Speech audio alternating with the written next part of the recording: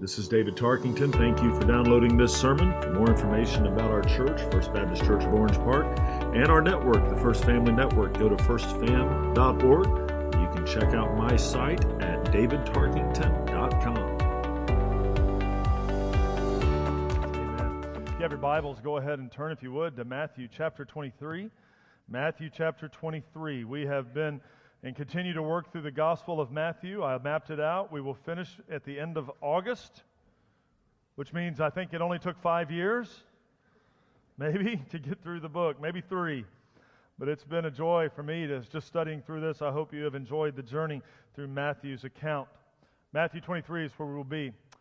I don't know if many of you who drive, you know this is the case. As you drive your vehicle and as you learn how to do this, you recognize the reality of these things called blind spots. There are spots that as you're driving or as you're parked or wherever you may be, that regardless if you're looking through the front windshield, these are areas outside your vehicle that are blind spots because you can't really see what's going on there. I was told, my dad told me this, he said that he thinks a law was just passed recently that is requiring all new vehicles being made to have built in the backup camera.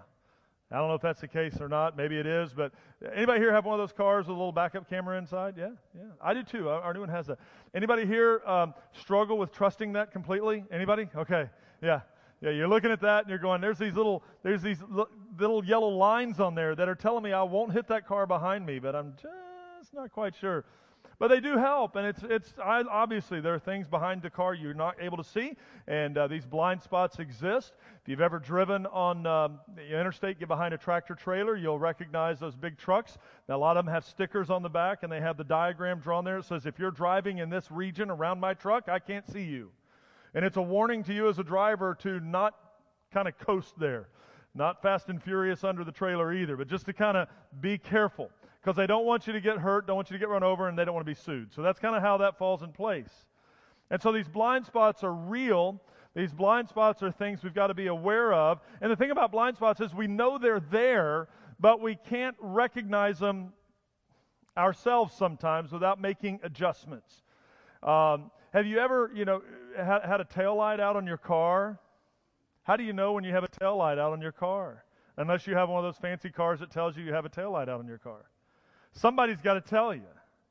I mean, I'm driving yesterday, and the lady in front of me, she's driving, she hits the brakes, and the brake light on the right side's not on. So I'm thinking, I need to tell her, because apparently it's my job. So I'm thinking, how do you tell somebody that you're driving in the world we're living in today, you're driving near, that they have a taillight? So I'm thinking, I could wait till she pulls at a red light, and then I could pull up beside her.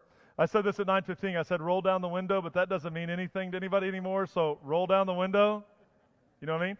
I could roll down the window, pull up next to her, and go, hey, let me just ask you a question, seriously. If somebody pulls up next to you that you don't know at a red light, they've rolled down the window, and they're going, hey, what are you doing? You're doing that, right? You're looking straight ahead. There's nobody else in existence. I'm not looking over there. I can see him peripherally. I don't know what that craziness is going on. All I want to do is say, hey, your taillight's out. But then I realized it ain't going to work, so I just figured, get a ticket. What am I going to do about it? So, because you got a taillight out. But you don't notice these things until someone brings it to your attention, and that's the way blind spots work. Now, blind spots in driving are important. You need to know, you need to recognize them, you need to try and find ways to, as you're driving, as you're turning, look behind you, do this, whatever it is that is legal and they tell you to do to make sure you can see if there's anyone in that blind spot. But in life, there are blind spots as well, and the blind spots in life can be just as deadly and dangerous as those in driving. You can have blind spots in your personality, blind spots in how you see things and do things that you don't notice about yourself, but others do. You can have a blind spot in your relationship or your attitude or your actions that might impact negatively your marriage. And you might be thinking, I didn't even know it was an issue, but your spouse knows it's an issue. And when it comes to a head, when you finally have to deal with it, sometimes it is tragic and traumatic.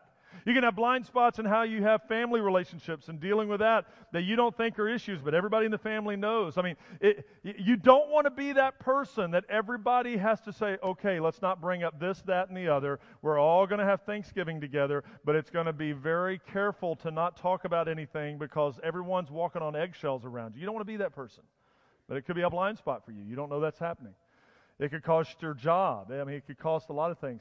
The thing about blind spots is often you don't recognize you have them, but when someone else that you care about or you trust reveals them to you, you have a choice. You can either say, oh, that's not true, and a lot of people go that route, or you can say, wow, maybe that is true. Maybe that's something I need to deal with. Maybe that's something I need to fix, perhaps, because I didn't know that was an issue. And I mentioned it last week. I don't want to go down that trail too far, but the reality is we do not know what we do not know. And if someone reveals something to us that is an issue or causes them to see us in a certain way, when it's revealed to us, we have an opportunity to make adjustments or to make changes. Well, Jesus in Matthew 23 is in a unique situation here. Matthew 22, if you've been with us the last few weeks, you know in Matthew 22, you have these groups that are coming to Jesus, and their whole intent is because they hate Jesus, they're attacking Jesus. They want to take Jesus out. They don't want him teaching anymore. They don't want his followers believing in him. And so they're coming at him with everything they have, and they're coming at him with hard questions to hope to trip him up. And so you have the Pharisees, which are a religious group. You have the Herodians, which are more of a political group. You have the Sadducees, which is a more liberal religious group. And these guys don't even like each other, but they are unified in their attacks against Jesus. Jesus turns it around, responds appropriately to each of the questions asked, and puts them basically in their place. Then we get to chapter 23, and Jesus pulls out kind of on the offensive at this point. He's been on the defensive, it seems, and now he's on the offensive. Now, your Bible may have subheadings. If your Bible has subheadings, these are not inerrant. These are just what study Bibles and others put there to say, oh, that's what's happening in this section. So if your Bible has a subheading, what does it say right at Matthew 23, verse 1, above it? 7 woes, or the 7 warnings. So Jesus he's given 7 woes.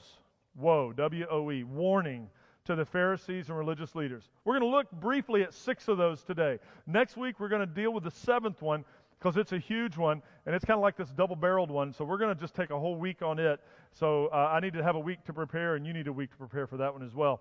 But today, we're looking at the beginning of this, and as Jesus turns on the offensive, never sinning, but addresses things that must be addressed. Here's a question I want you to consider as I read through this. I want you to just think through this. This is just my question. This isn't the Scripture.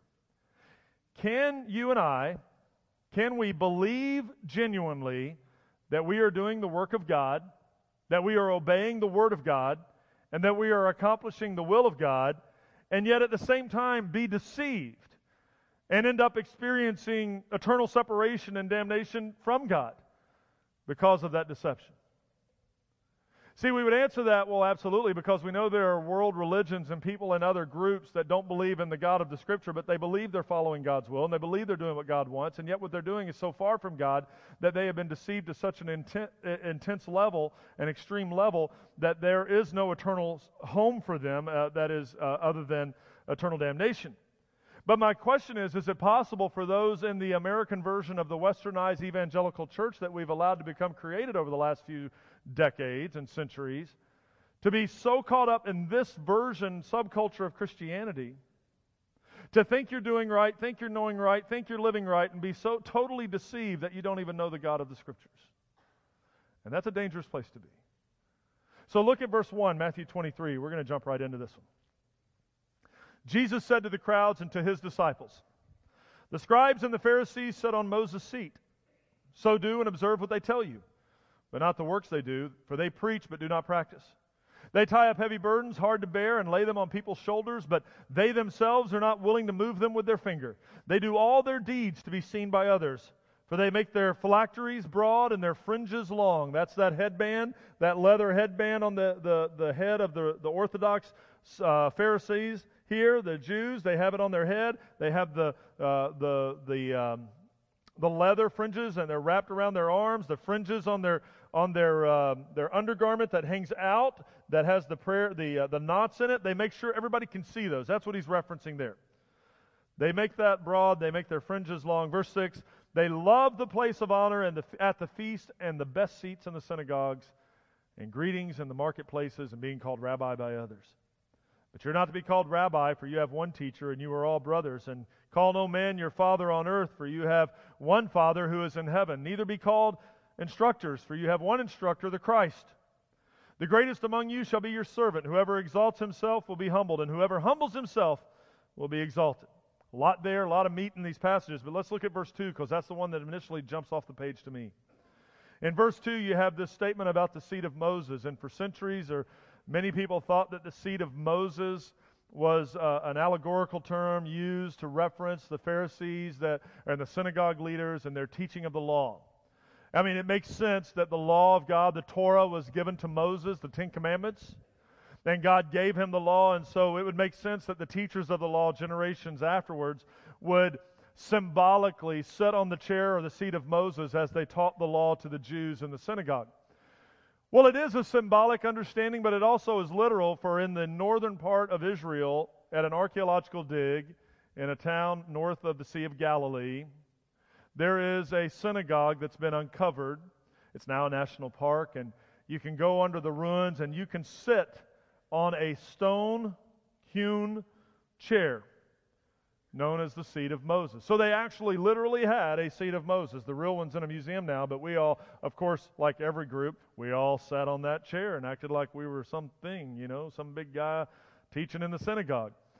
And what Jesus is saying in this case, he goes, these Pharisees, they're the teachers of the law. This is what he's saying very clearly. He's saying what they're teaching is not wrong, so listen to what they're teaching, because if they're teaching the Bible holds up on its own, teaching the truth. So listen to what they're teaching. But don't do what they're doing.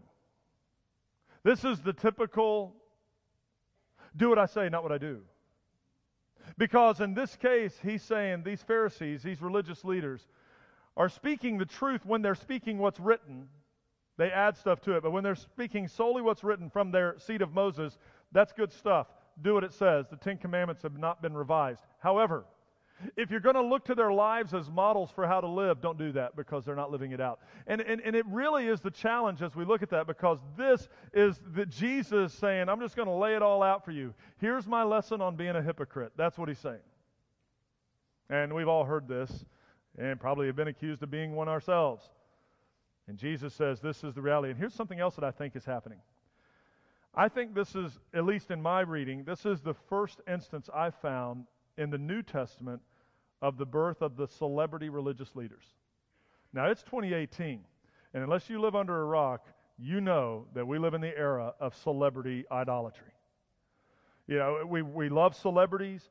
You say, well, I don't care that much about it. Maybe you don't, but apparently millions of people do. Otherwise, Entertainment Tonight would not still be being made. Extra wouldn't be another option, and there wouldn't be the E-television network and all the magazines that you don't buy but you read the covers of at Walmart.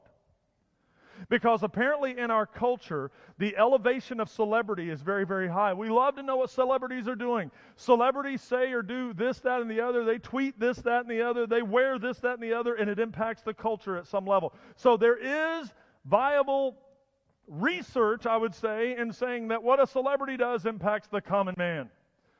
But celebrities aren't celebrities because they decide to be. They're celebrities because other people decide that they are. I mean, that's just the reality. Now, it's one thing to have celebrities out in the world. It's one thing to say, wow, did you see what Rihanna wore to the Met Gala? That was crazy. Did you see this? Did you see that? That's one thing to look at that, and that's weird in and of itself. But it's another thing to say, let's talk about the celebrity preachers of 2018. Because there are some pastors who have slid into celebrity status, some by their own design. And others have slid into it, not by their own design. Some are actually very godly men, but because of the nature of the human heart, they have been put on pedestals. So people love to put these celebrity pastors on pedestals. You know what they love just as much as putting them on pedestals? Watching them fall. So the danger of celebrityism is here, and this is what was happening in this. The Pharisees, if you had trading cards in the first century, you had Pharisee trading cards. I mean, you thought your baseball cards were worth something. Can you imagine? I'm going to trade you Rabbi so-and-so for Rabbi so-and-so. I mean, that's what's happening. These guys were elevated in the culture as popular, as important, and they were self-popular because they made sure people knew who they were. They were popularizing themselves by what they wore, by how they did this. I mentioned Rihanna and the Met Gala. Well, that was all about gaudy clothing and all those celebrities and the red carpet. But these guys were called out by Christ by wearing their religious uniforms and making them as gaudy and noticeable as possible to ensure that everybody that saw them just passing by knew who they were. They loved it. Subtlety was not in their vocabulary, and the list of woes begin here, and they get louder and louder as we go. So let's continue in verse 13. To those that have been told, hey, listen to what they're saying, just don't do what they're doing. He then says this in verse 13. Woe to you, scribes and Pharisees, hypocrites! For you shut the kingdom of heaven in people's faces, for you neither enter yourselves or allow those who would enter to go in. Woe to you, scribes and Pharisees, hypocrites! For you travel across the sea and land to make a single proselyte, and when he becomes a proselyte, you make him twice as much a child of hell as yourselves. Let me explain that one to you. We'll get to that one in a moment. This is saying, hey, you religious folks, you Pharisees that are all about yourselves and your own self-proclaimed religiosity, you're getting in your little boats and you're going across the Mediterranean Sea to some island in the middle, and you're serving as a little self-proclaimed missionary, and you're converting whoever lives on Crete or Cyprus or wherever it is to your way of religious thought. And by converting them to your version of religiosity, you are actually drawing them further away from the gospel and creating more barriers for them to become Christians than were there to begin with.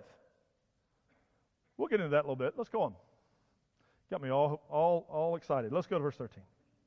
Woe to you, blind guides, who say, if anyone swears by the temple, it is nothing, but if anyone swears by the gold in the temple, he is bound by his oath. You blind fools, for which is greater, the gold or the temple that has made the gold sacred? And you say, if anyone swears by the altar, it is nothing, but if anyone swears by the gift that is on the altar, he is bound by his oath. You blind men, for which is greater, the gift on the altar that makes the gift sacred? For whoever swears by the altar swears by it and by everything on it. And whoever swears by the temple swears by it and by him who dwells in it. And whoever swears by heaven swears by the throne of God and by him who sits upon it. That's a sermon for another day, and there's so much right there, but let me just give you this as a general understanding. For the most part, westernized evangelical American Gentile Christians read that and go, huh?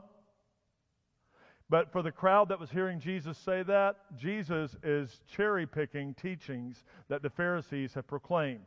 And he is cherry-picking them, saying, you guys have added so many laws to the law that it's ridiculous.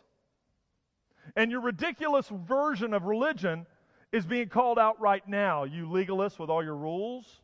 And have you ever been in a crowd where somebody at a podium is calling out somebody in the crowd without looking at them, but everybody in the crowd knows that person's being called out? That's what's happening here. Because at this point, Jesus is saying, hey, you Pharisees that say this, that, and the other, but then you say this, that, and the other, everyone's going, oh, he just went there?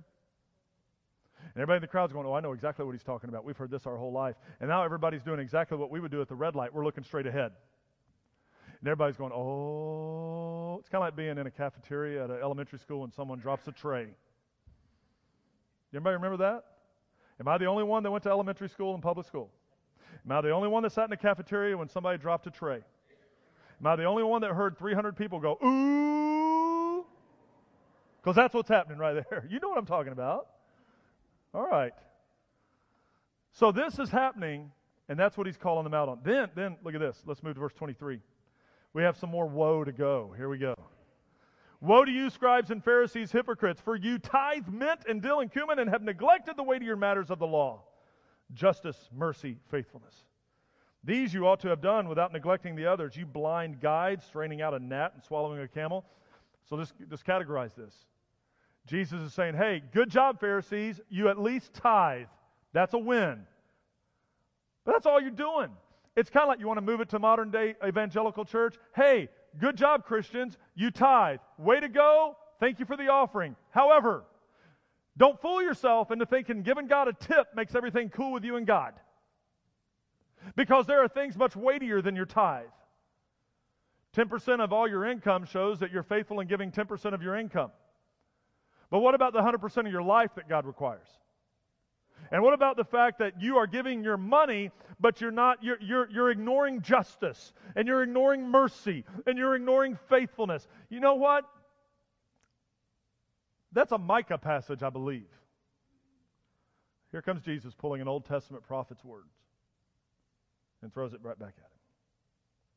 You've ignored the things that matter, and yet tithing matters. Yea, tithe. But that's all you're doing. Continue on. Woe to you, scribes and Pharisees, hypocrites. You finding a theme? For you clean the outside of the cup and the plate, but inside they're full of greed and self-indulgence. You blind Pharisee, first clean the inside of the cup and the plate, that the outside may also be clean. Woe to you, scribes and Pharisees, hypocrites, for you are like whitewashed tombs, which outwardly appear beautiful, but within are full of dead people's bones and are all uncleanliness. So you also outwardly appear righteous to others, but within you're full of hypocrisy and lawlessness. This historic statement, speech to the Pharisees from Christ, is more than a story that allows us to sit on the sidelines and go, that's interesting. These woes or warnings resonate today for the Christian leaders in the Christian church and all who claim to know the name of Christ. And there are many, many questions that come from this, but I'm going to give you 5 questions that we have to answer today based on what he just said. The first is this: do we practice what we preach? It's one thing to say, yeah, we understand the great commandment, love the Lord your God with all your heart, soul, mind, and strength. We love it. We understand it. We get it. Love your neighbor as yourself. Way to go, Jesus. Thanks for adding that on there. We understand the great commission to go, therefore, and make disciples and baptize them in the name of the Father, Son, and the Holy Spirit. We understand it so much, we put it on banners in the front foyer that say, love God, love people, make disciples. We can splash it on a website. We can put it on a t-shirt. It is super, super simple to say, love God, love people, make disciples. However, those may be, though simple, the most difficult things to do as a church and as Christians. Because to love God means that we have to love Him with more than just saying, love you, God. We have to love Him with our actions. To love people means we have to love the people that are in a different, maybe in a higher or lower economic status, maybe a different skin color, maybe in a different world, maybe living in a different place, maybe having a different heart language. We have to love people that may be unlovable to us at first glance. But if we're going to love God, we've got to love people. If we don't love people, we're not really loving God. And then that last one, boy, this is the one that the modern evangelical church, I think, has really lost. Because somewhere along the line, about 50, 60 years ago, somewhere in modern American version of Christianity, we decided, or we determined, or we figured it out, that the goal of the American church was to get more members than the other church down the street. And so we fought in this little battle. We worked this little marketing scheme. We borrowed from the business world. We're like McDonald's versus Burger King. And even though we're both selling hamburgers, as long as we have more members than that guy down the street, we're winning. But at no point in Scripture does it say, go therefore and make church members. And the command is much more difficult. It says, go make disciples. And we somehow have elevated, we have more people on roll than they do. We're winners, but how many disciples have we made? And that's what is evident while we hold these families up here on the stage. We say, listen, moms and dads, when it comes down to it, you're held accountable for being the lead disciple maker of that kid. And we know this as your church.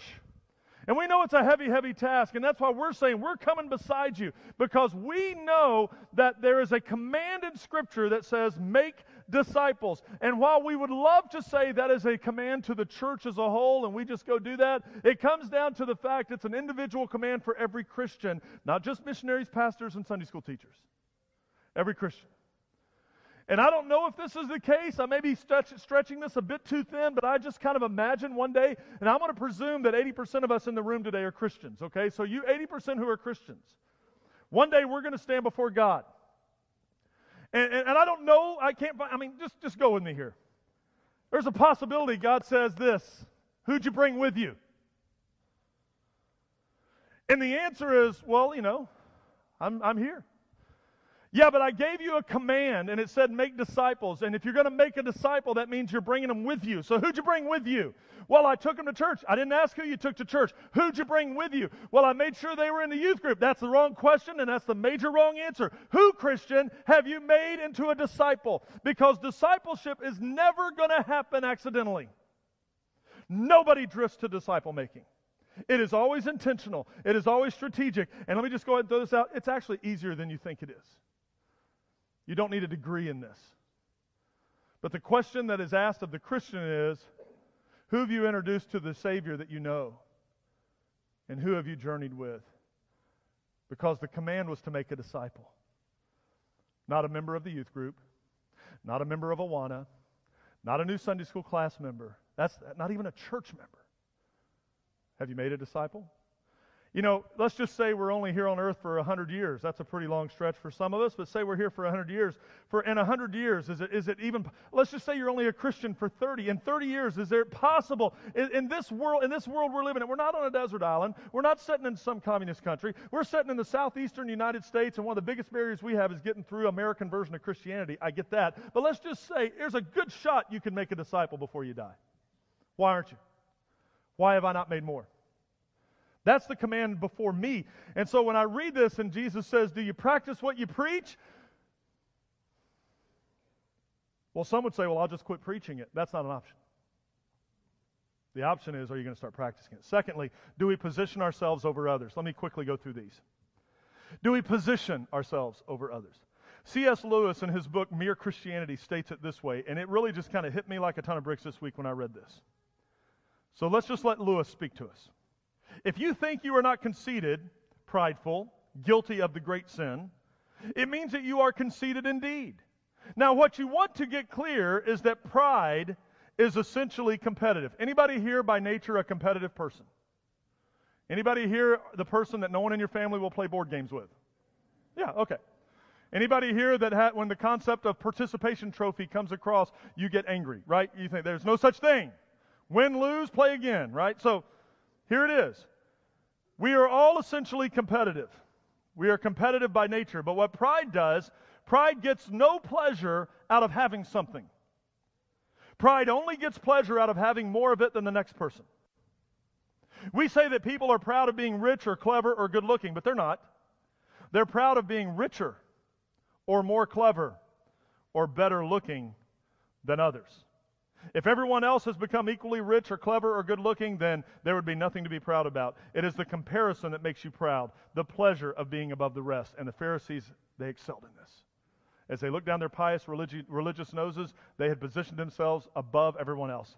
And if we're not careful, we'll do the very same thing. Third, do we prohibit others from being saved? This is a biggie. Let me tell you about this false gospel that is growing like wildfire across America. It's growing so fast across America, it's making millionaires of false teachers. Because apparently Americans are buying into it enough to send them all their money. The prosperity gospel is a lie. It is a false gospel, and yet it sells books, and it's even sold in Christian bookstores, like stores can go to heaven. So, it's here. You ought to know it. But it's not only here, it's in Africa and South America, and the growth in Africa and South America is so extreme, it's hurting our missionaries to an intense degree. Thank you for giving. We give to missionaries. Do you know what they're facing sometimes?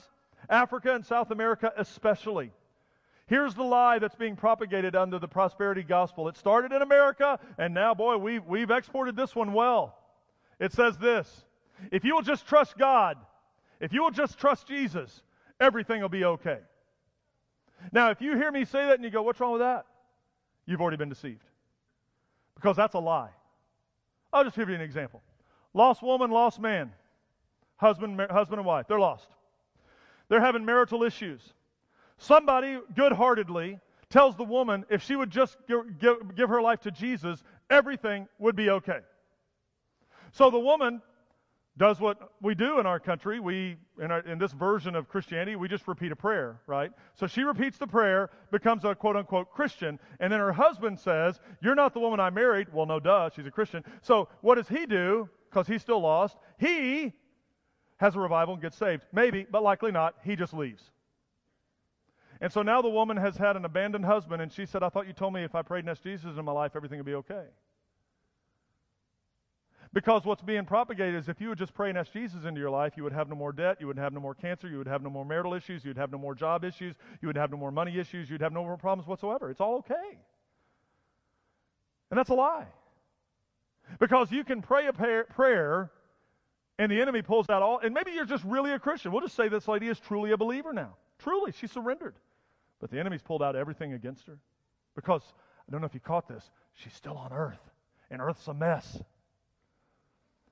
Now, is it going to be okay? Eventually, because heaven comes. But right now, husband just left her. It's still hard. It's difficult. So this lie, and here's what Jesus is saying. He's saying, you Pharisees, you're hopping on boats, you're going to Crete, you're telling them to become followers of yours, and all you're doing is you're getting them to commit to a deeper lie. This is what's happening. We're exporting a prosperity gospel to other places. People are buying the lie that if I just pray a prayer, God's going to give me a bigger car, more money, and everything like that. And then the real Christians show up and they're preaching the gospel, but they've got to get over the wall of the false gospel, then get over the wall of the previously held false religion to have the opportunity to present the real gospel. And what Jesus is saying is, you're not doing God any favors. You're doing God some damage because you're putting walls up between individuals and God, and you're sending people to hell while you think you're doing God's work. So even as Christians, we've got to be sure. It almost is frightening. Well, I want to make disciples, but I want to teach the right thing. You don't have to have a seminary degree to get this. You just have to be in the Word. You got to read it. You got to know it. You got to quit allowing someone else. I mean, hey, I get it. I get it. We vicariously let everybody else do everything for us, but in this case, this is you and Jesus. You got to do it. All right, we're almost done. Do we promote ourselves? The era of the celebrity pastor is upon us, and we have to be careful. I am in apparently no danger of being that guy, so I'm okay. But let me just throw this one at you. The celebrity pastor is a big enough issue. But what about the celebrity Sunday school teacher in church? Or that person we know that's not a celebrity, not really a celebrity, but maybe you've heard something like this. Oh, no, I can't go to another Sunday school class. That's my Sunday school teacher. He's the greatest Sunday school teacher ever. He's the one. If he moves to another church, I'm going to move too. I'm going to go to his church. So we can throw rocks at the people that idolize the TV preachers and everyone else. And, oh, man, I'm going to name my kid after all these people that are celebrity preachers right now. How many kids are in the world? I won't go into there. How many kids are named after celebrity preachers right now? It's an honor, and it's weird. Because it slides into idolatry really quickly. But you don't have to be an idolater of a pastor. You can be an idolater of your Sunday school teacher, of some ministry leader, of just somebody you think is godly. Now, that's not bad to look up to them, but here's the warning to the leaders, for us as leaders. Anyone with a following can fall into the trap of creating disciples of themselves rather than of God. Lastly, do we purify the outside while ignoring the inside? The warning of Christ is clear here. Purity does not begin with an external thing. We had purity weekends. We'll have them again. Kids sign a card. They're going to save themselves till marriage. It's all pure. Purity does not begin when a kid signs a card. Purity doesn't happen by an outward decision. It's an inner change. It's a purity change that begins in the heart, and that's what he says. You don't just clean the outside of the cup. You have to clean the inside of the cup, unless, of course, you're a Navy Master Chief and you've never washed the inside of your coffee mug. Now, I say that because some of you are going, oh, you got me. Oh, I know that exists. It's weird. It exists. It makes it taste good, keeps the porcelain together. I hear. I look at it this way. Some of you might know people like this, and they are religious about washing their cars. They're going to make the outside shine. The chrome's going to shine. They're going to rub it down, buff it down, wax it, do all this. But the inside is a pigsty, and you wouldn't dare ride in it because you don't like riding with old Chick-fil-A ketchup packages and French fries everywhere. Plus paper wadded up, and who knows what else is in there. And I look at it that way, I said, it doesn't, to me, this is just me personally, I would rather the inside of the car be clean because that's where I am. And I figure it'll rain eventually. The outside will take care of itself. But the inside needs to be clean. So Jesus is saying, you guys, you're so worried about how you look to everybody else that you're like a tomb that's been painted white on the outside, but you smell like dead bodies on the inside because you never dealt with that. You're like a cup that's really clean on the outside, but the inside's got something growing in it because you never cleaned it out. That's you. You look good from a distance, but when people get to know you, they know there's nothing of substance on the inside. Religion can be like that. It could be like putting a lot of makeup on. It could be like photoshopping all the models to make sure. You know this? High school graduation's coming up. Photoshop's an amazing tool. You get your senior picture of your kid, you pay an extra fee, you get all their zits taken off their face. It's an amazing thing. You look at this picture and go, that kid has the clearest complexion he has ever had. This is my high school senior picture. I looked at that and I said, who is that smooth-faced boy?